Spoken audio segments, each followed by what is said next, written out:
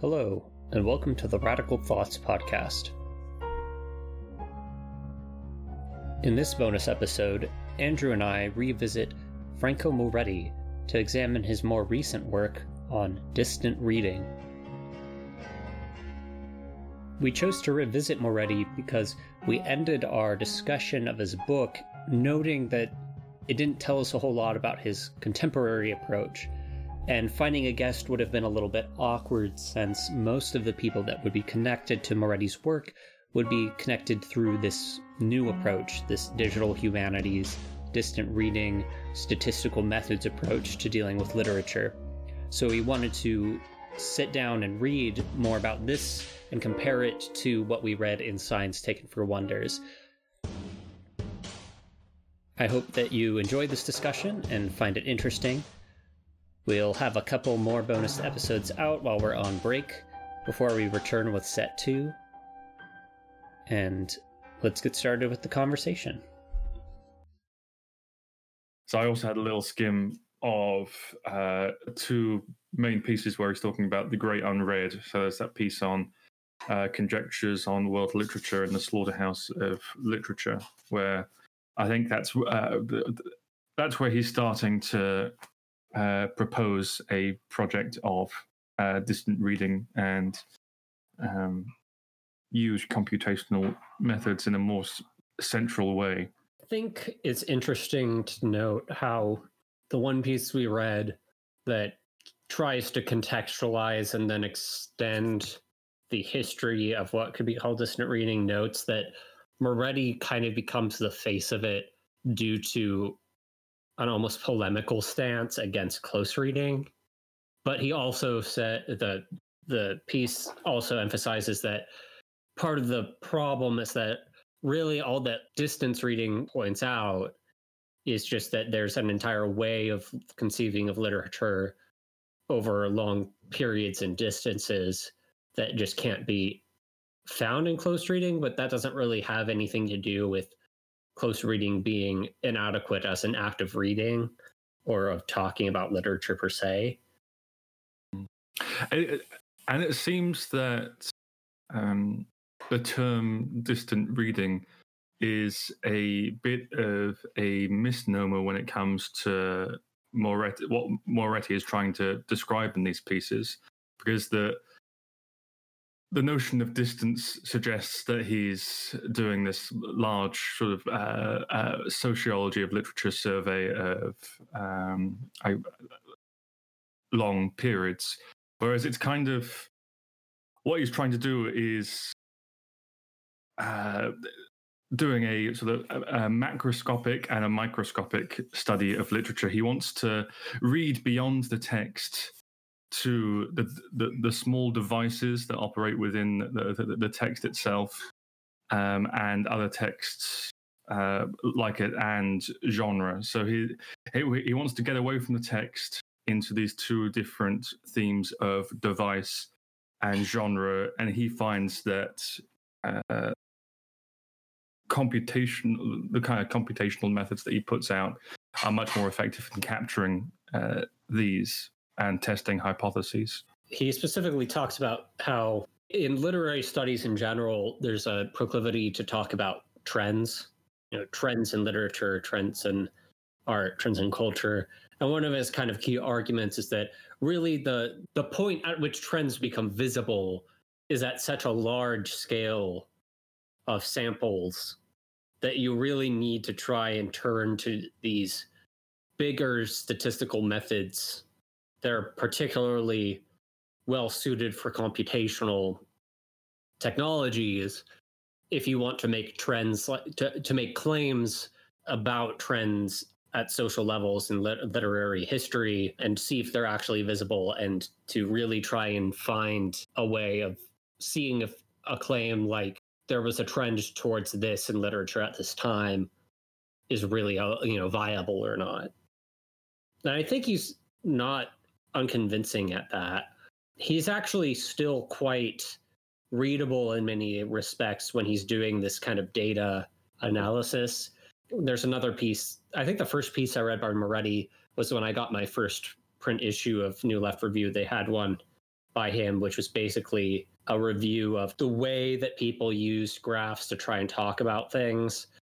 And it was basically a sociology statistical studies 101 of being like, well, sometimes we like to resort to saying, oh, look, this graph shows this, but if you rearrange it in a different way, sometimes it actually means something else, depending on what variables you're emphasizing or something like that. And I thought, oh, this guy's like actually pretty good. It's not just super dry analytical like numbers and stuff. He was making a much more profound point about kind of thinking about culture and how we represent it. That said, it is still a little bit like it's just a little bit weird because in some of his pieces, you feel like the point is constantly referring back to how effective these methods are and less about what they actually tell you about the texts analyzed. So it's kind of hard to see sometimes where the conclusions are about like what this really shows us about literature, other than showing how much he can do with the methods he's proposing in terms of just sampling overall. I think that one of the throwaway lines in the Ted Underwood piece that we read on the genealogy of distant reading about how sociologists can set out a paper that's talking about the problem, then the methods, and the application of it in an experiment, and then the conclusions. Whereas literary critics have a duty or obligation to be kind of interesting and have a kind of more idiosyncratic approach to their projects. So I felt that Moretti, in most of the pieces that I read where he's exploring this domain of distant reading, is trying too hard to be interesting. And I think that this allows him to adopt a certain kind of candor. There is that the Roads to Rome piece where he's trying to figure out how to reconcile hermeneutics, like the sort of close readings of the text with quantification, and at a certain point is like, I really wanted to do it, but it just didn't work out, and there is no way for each of these different approaches to intervene in the other, but we could probably find out a way for them to sit alongside each other. And I think I just to make an additional point, I think that there is a danger in perhaps, well, Underwood attends to this. There is a danger of seeing the question of distant reading as purely polemical. Of you got to be a close reader or you got to be a distant reader, and if you're not a distant reader, then you're just like this nerdy deconstructionist. But I think that Moretti is honestly trying to explore how you can do how you might be able to do both productively. But I don't think at some points he recognizes that this is impossible. But I think there's still that aspiration there. Yeah, you still get these kind of nods to some of the stuff that we read in his book stylistically, and he'll still kind of make a reference to like in Lacanian terms or something like that, which would seem out of place if he didn't have some sort of interest in that hermeneutics, in that kind of what the close reading is related to. And you get the sense that maybe the two big things that he's really trying to draw on traditionally to incorporate into his approach is he's trying to draw on the Annales school concept of longue durée, and then he's also trying to apply, maybe in a more metaphoric fashion, things from evolutionary theory.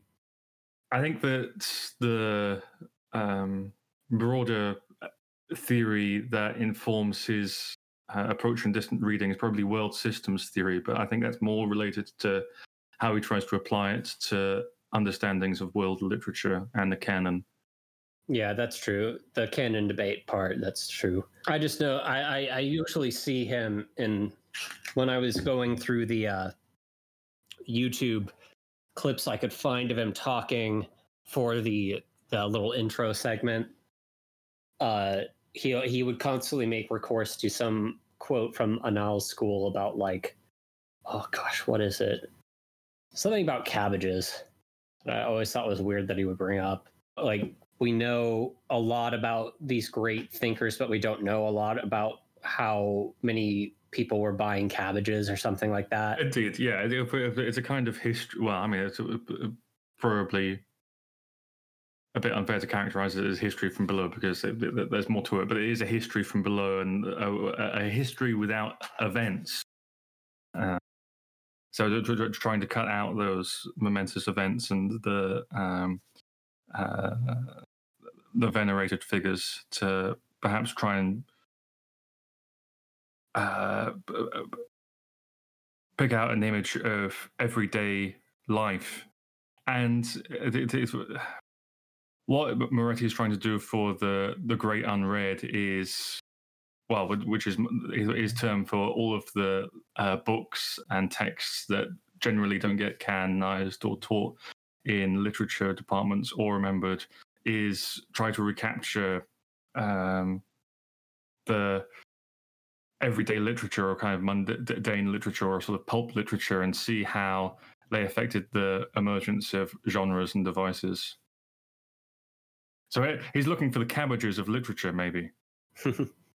Right. It brings into what we were wondering about, which is, does he really have that rigorous of a concept of what like the unread, the uncanonized is, or is he really, which kind of gets you into the statistical question of sampling, because that's such an open-ended, population in statistical terms of just anything that we don't consider canon, that like how you actually try and sample that in order to represent trends beyond certain well-recognized texts.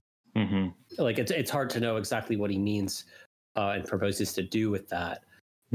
Well, and I think, I can't remember whether this is in one of the articles that we read or one of the other ones that I picked up, but he does this when looking at one of the texts by Arthur Conan Doyle and the function of the clue as a device in the Sherlock Holmes stories, and how this device was either lacking in what he calls Conan Doyle's rivals, which I think he defines somehow as his contemporaries who are writing in the sort of same genre, but just weren't as good as Conan Doyle.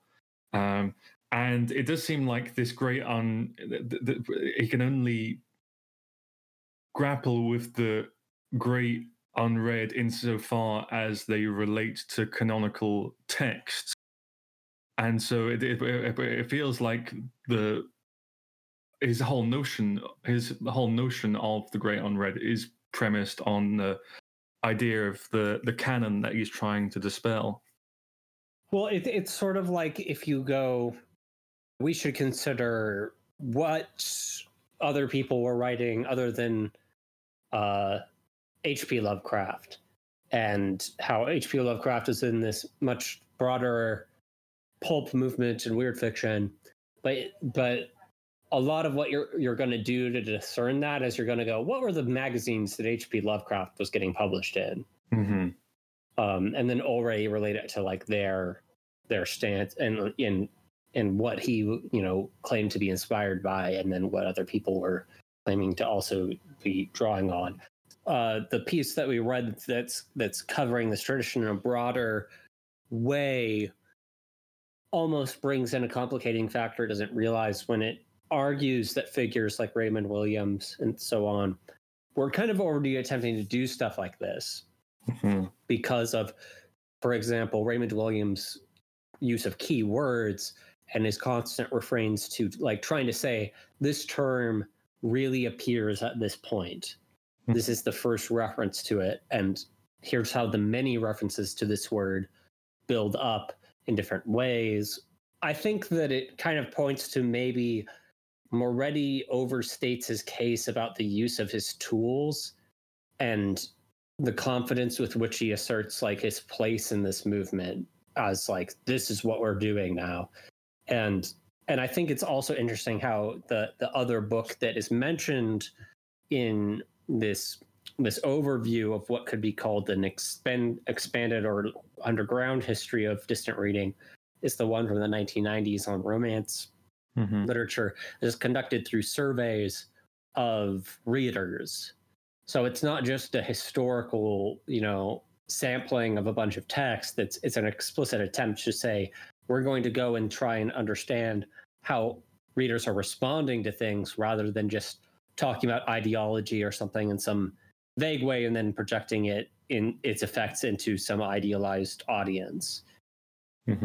Which in some ways seems a lot more fascinating to me than kind of some of the trends that Moretti tries to pick out, where he still doesn't seem to grapple all that much with readers as subjects in that way, which is hard to do historically, obviously.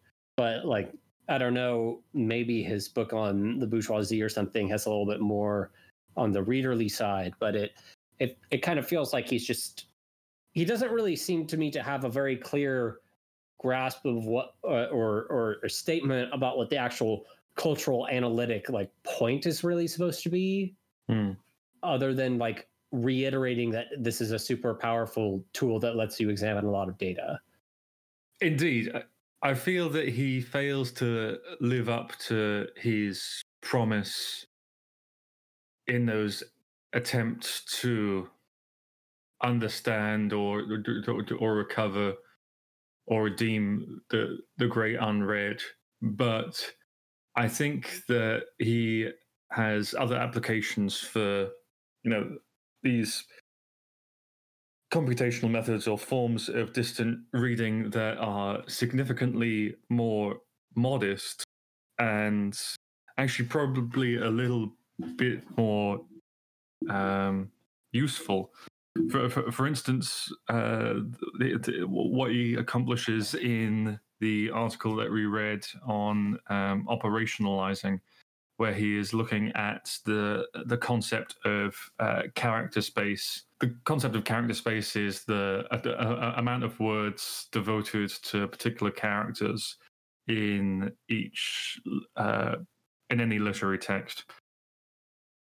And he points out that this is a bit of a flawed concept because you can't really distinguish which words belong to which characters, even if a line is referring to a particular character.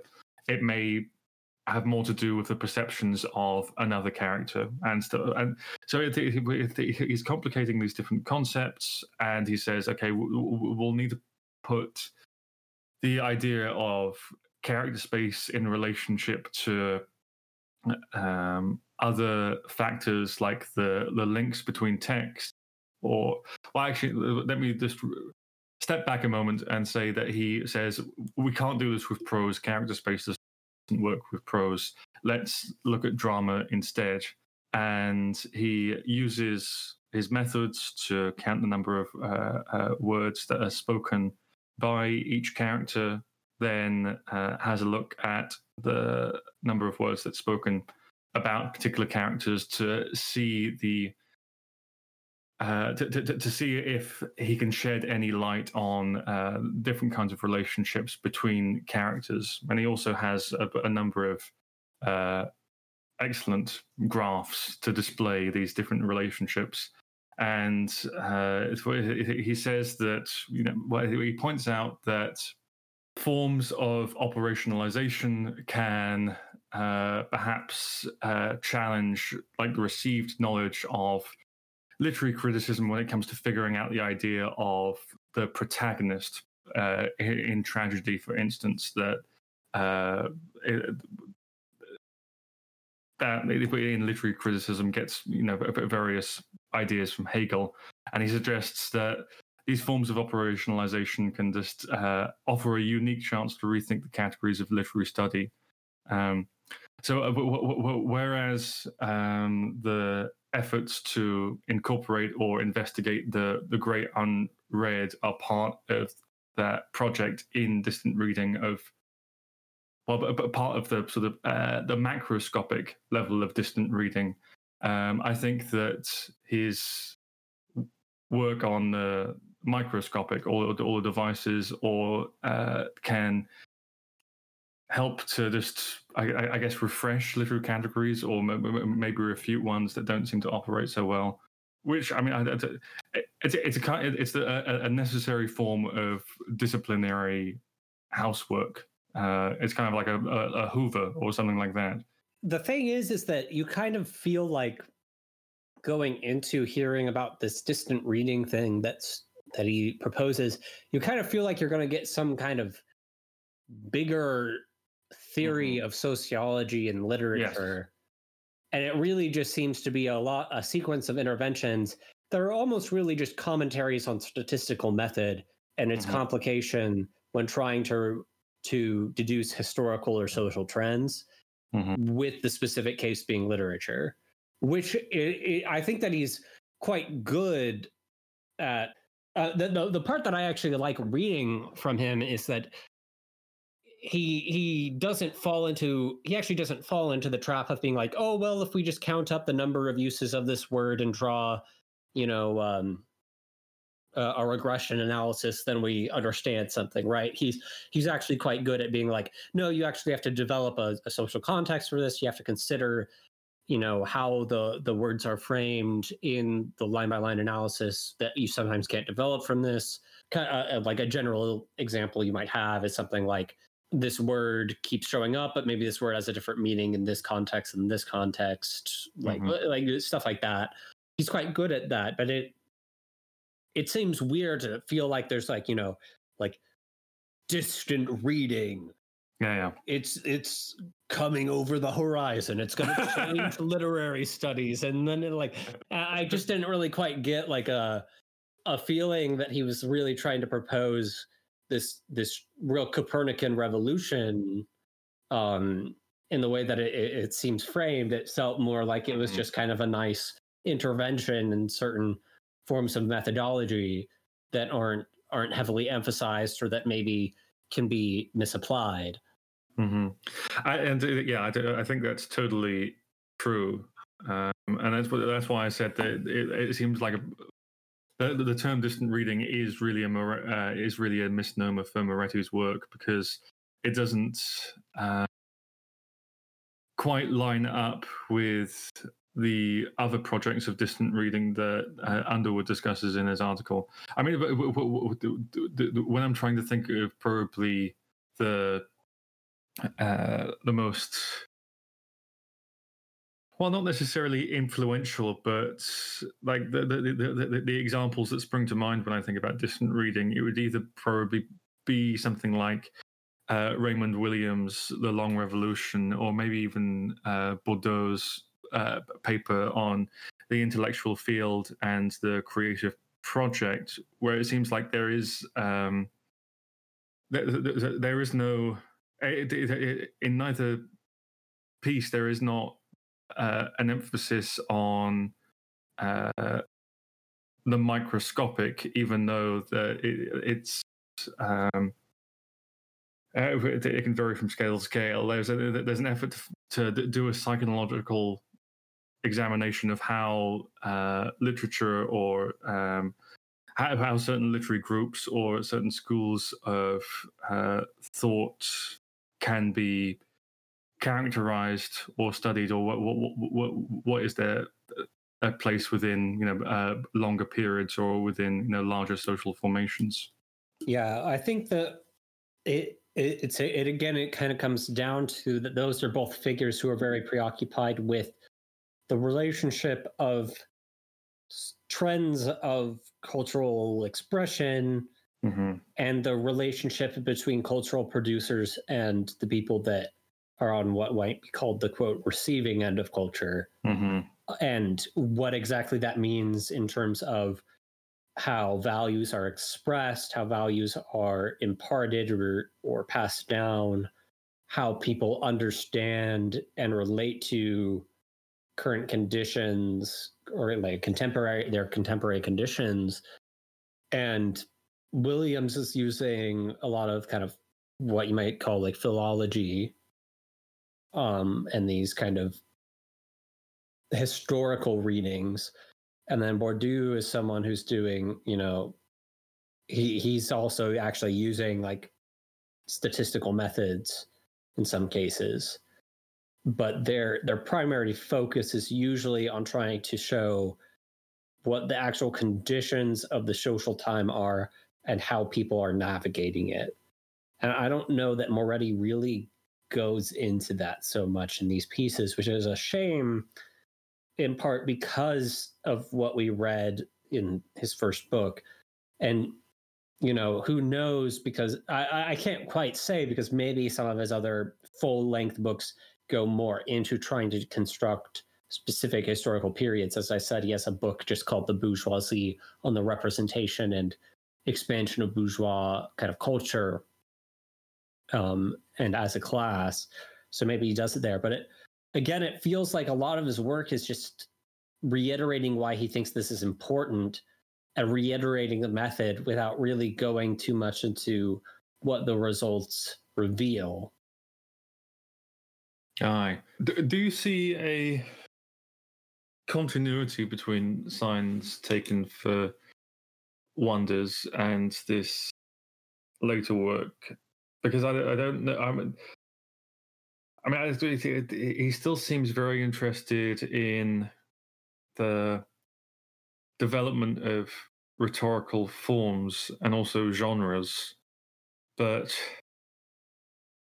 I feel like the conclusions or the provocations that he made in Signs Taken for Wonders are often more impressive, but that might just be because he's writing more persuasively in Signs Taken for Wonders. But do you think that there's a continuity between that early work and this work? And do you think that the ambitions that you set out in Signs Taken for Wonders are fulfilled in the later work, or was he better at fulfilling them in that text, the text that we read? I feel like that was a three-headed hydra of a question. So, well, I think you're right. Answer which head you want first.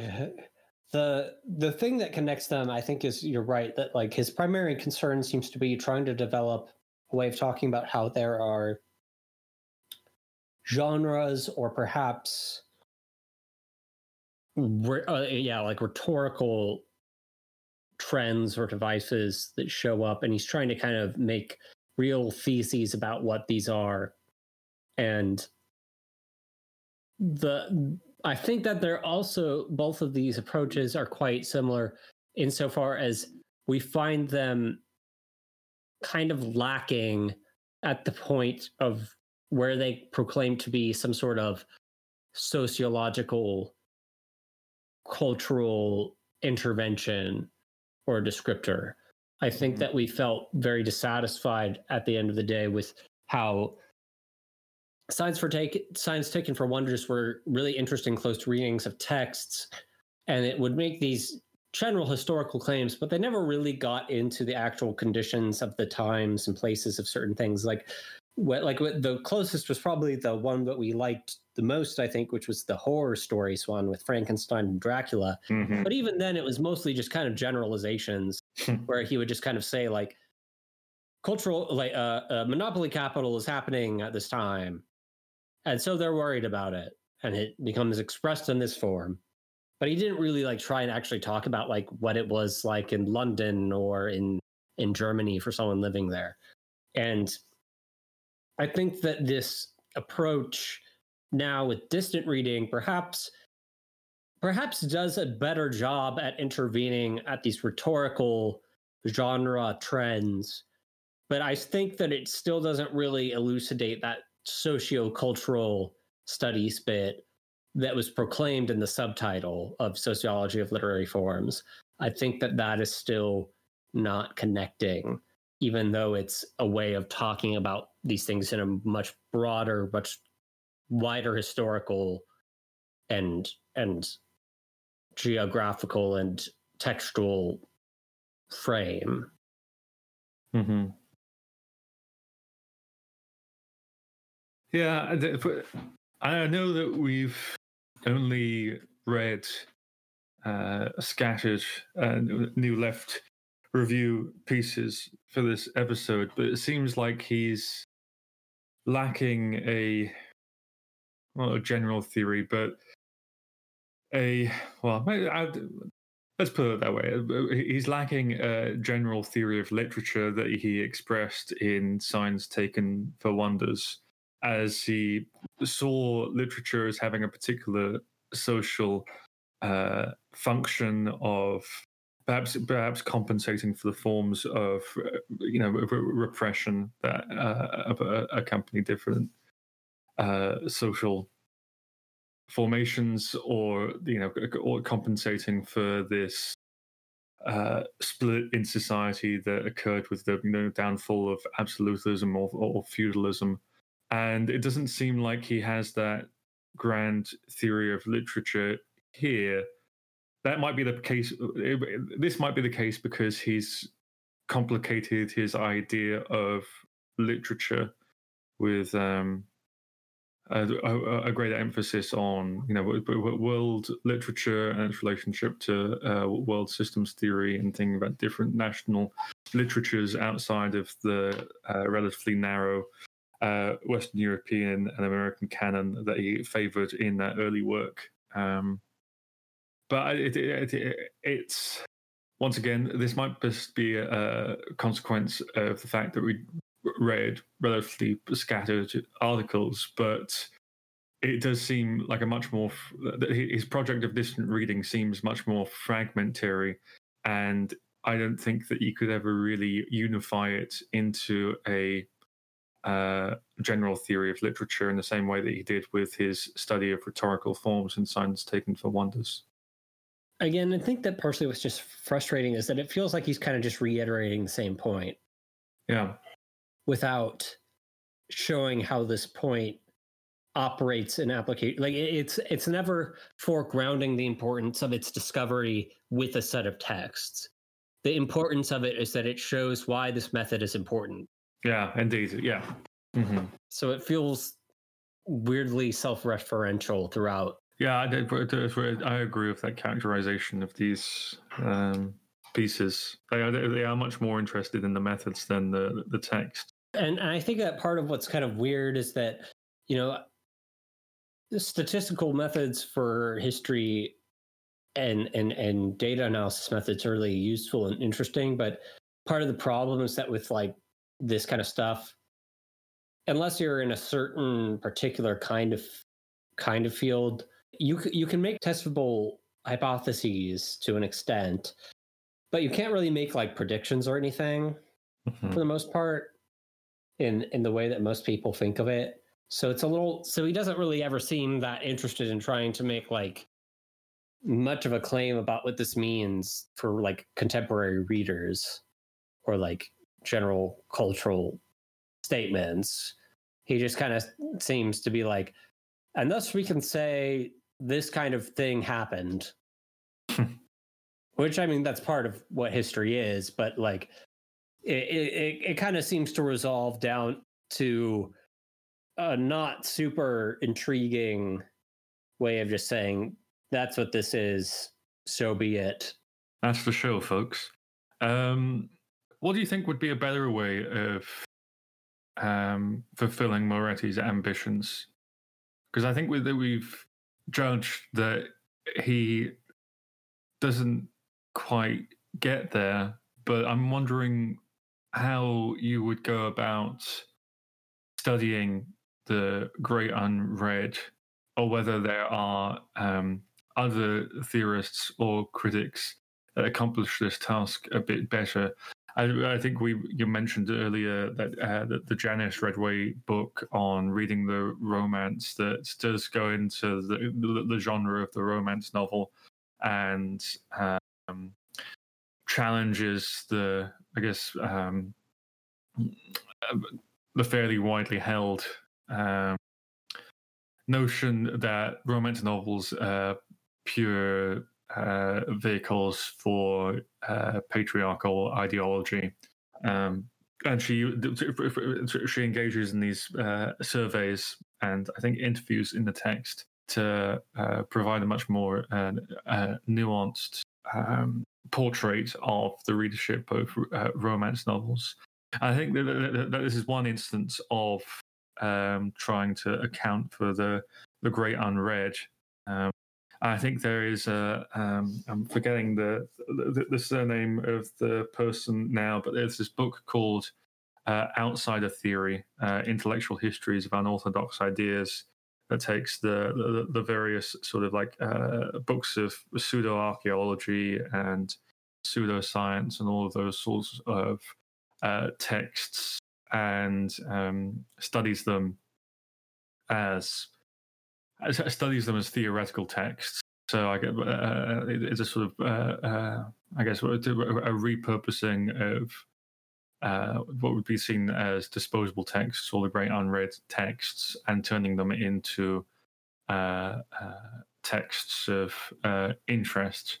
I think that there's something a bit sort of too folksy about that project, but it's still an interesting approach to this mass of the great unread. That is a little bit more engaging than not engaging. It's an alternative approach to what Moretti is trying to do. I think that in part, what is more interesting is perhaps less the great unread. It's just the accumulation of all these books and things that we don't really think about. And it's more interesting to think about what the response of readers was to these things. Like, it's more about the great, the mass of unknown readers that's more interesting to me. Aye.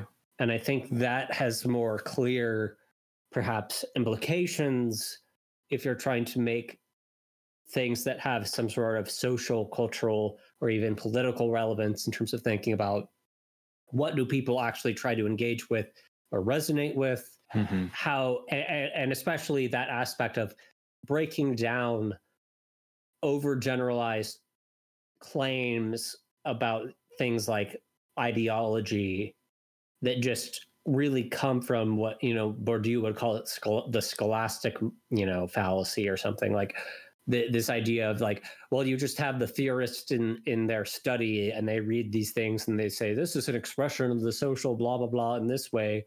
And therefore the average reader will incorporate this worldview into them, rather than having any actual way of analyzing the response between how these things circulate to readers, how readers actually view them and think about them and talk with them and react to them and so on. Like, I think that's really a more interesting way that this can interact. I think that what's dissatisfying to some extent is that it almost feels like distant reading is really just something that gets applied inside of other bigger projects. I know that that Moretti has his special digital humanities, I don't know what you would call it, like a research group at one of his universities or whatever. So it is kind of its own project, but I just don't really see what it's like. It feels more like it's just emphasizing a collection of methods than really being like its own thing for itself that's trying to achieve specific goals. And I think that another point that I like from the Ted Underwood piece is that these are all all the projects that can be referred to as distant reading are just a bunch of disparate attempts rather than a set of discernible methods. I think that Moretti as he coins the term of distant reading, is trying to constrain it to a certain amount of methods, and that can be grouped under the term distant reading, but also the digital humanities. It's odd. It's odd. I almost don't know why it was so controversial as this huge concept of like a big intervention in literary work. I think it must have just been a kind of provocative stance against deconstructionists. I mean, he has various caustic phrases, such as this is from the Slaughterhouse of Literature, where he calls deconstructionism a secularized theology that is radiated from the cheerful town of New Haven over the whole field of literary studies. And of course, there is the famous phrase from Paul de Man of closer reading to suggest that the new criticism, which was the school that was the school of literary criticism that was most taught to undergraduates in America in the 1950s. That was referred to as close reading. De Man is like, no, deconstructionism is closer reading. And Moretti is the very use of the term distant reading is, even if Underwood suggests that it's unfair to take it polemically, it is a polemical stance, and I think it's largely like the part of it that must have just been controversial was its sort of anti-deconstructionism rather than anything novel about the aim of the projects or the nature of the methods. You definitely get the sense too from the other piece that it's partially just like the whole, is there a Western canon or whatever kind of thing that pops up every once in a while, which I think it's admirable of Moretti to be making this attempt to use like this kind of world systems theory way of talking about all this non-Western, non-classicalized literature. But I don't know how much of his method here really like unveils the importance of these cultures or like to some extent, like, isn't it actually a bit more powerful to just maybe tell people like these are the specific titles of works like from outside of this that people could be reading, rather than just making a statistical point about like many different texts that aren't like specified? Yeah, I mean, I don't know what would be the right way to go about it necessarily. I mean, I think you're right that it is more interesting to look at how different forms of readership were developed and maintained, and various communities of readers and how they did receive certain texts or certain genres of texts. But I don't think that. I mean, Moretti doesn't want to. He seems like he wants to go there, but he won't go there. And there are just large lists of the texts of the Great Unread that he does write, especially in the Slaughterhouse of Literature piece. And you're right. It would be more interesting to, I don't know. I don't know what point I'm trying to make. I think I'm kind of dry when it comes to Moretti now. Yeah, I think that at the end of the day, like one of my issues is that it doesn't really tell me like why I should enjoy reading other things. It just kind of just keeps these things consolidated to the Great Unread, and like now you have this statistical model of why these things tell us a bunch of stuff about what people were reading. But it doesn't really give me any insight into like what I should be doing as a reader, or to like open up my horizons of cultural input, Mm-hmm. Well, it'd be much more interesting to read histories of the great, what he calls the great unread, than to hear all of this hand waving at the beginning of each of his papers, and then says, "Here's a method. We're gonna do this method, and we'll see what comes out of it, and test various hypotheses with it." And so I feel like he does fail to capture any sense for the longue durée that he's trying to get when he applies these methods to his sort of investigations of genre, or I guess of texts that were popular in the day in like the late 19th century, but largely forgotten now. And once again, I mean, it does seem like a lot of the terms that he uses are misnomers to a certain extent. I mean, the distant reading is a bit of a misnomer. We've gone through that, but also the great unread is also a misnomer, because it's just the great unread is a text that people in literary departments aren't reading right now, but at the time were read quite extensively and popularly. And so it's not like these sort of rare undiscovered texts, but really just texts that were that were the cabbages. And I don't think he gets into the people buying these books, or the people buying the cabbages of literature, which I would assume would be the best place to start, but he never seems to get there. Thank you for listening to this bonus episode of the Radical Thoughts Podcast. If you are interested in what we were discussing, you can find links to the essays that we read in the show notes.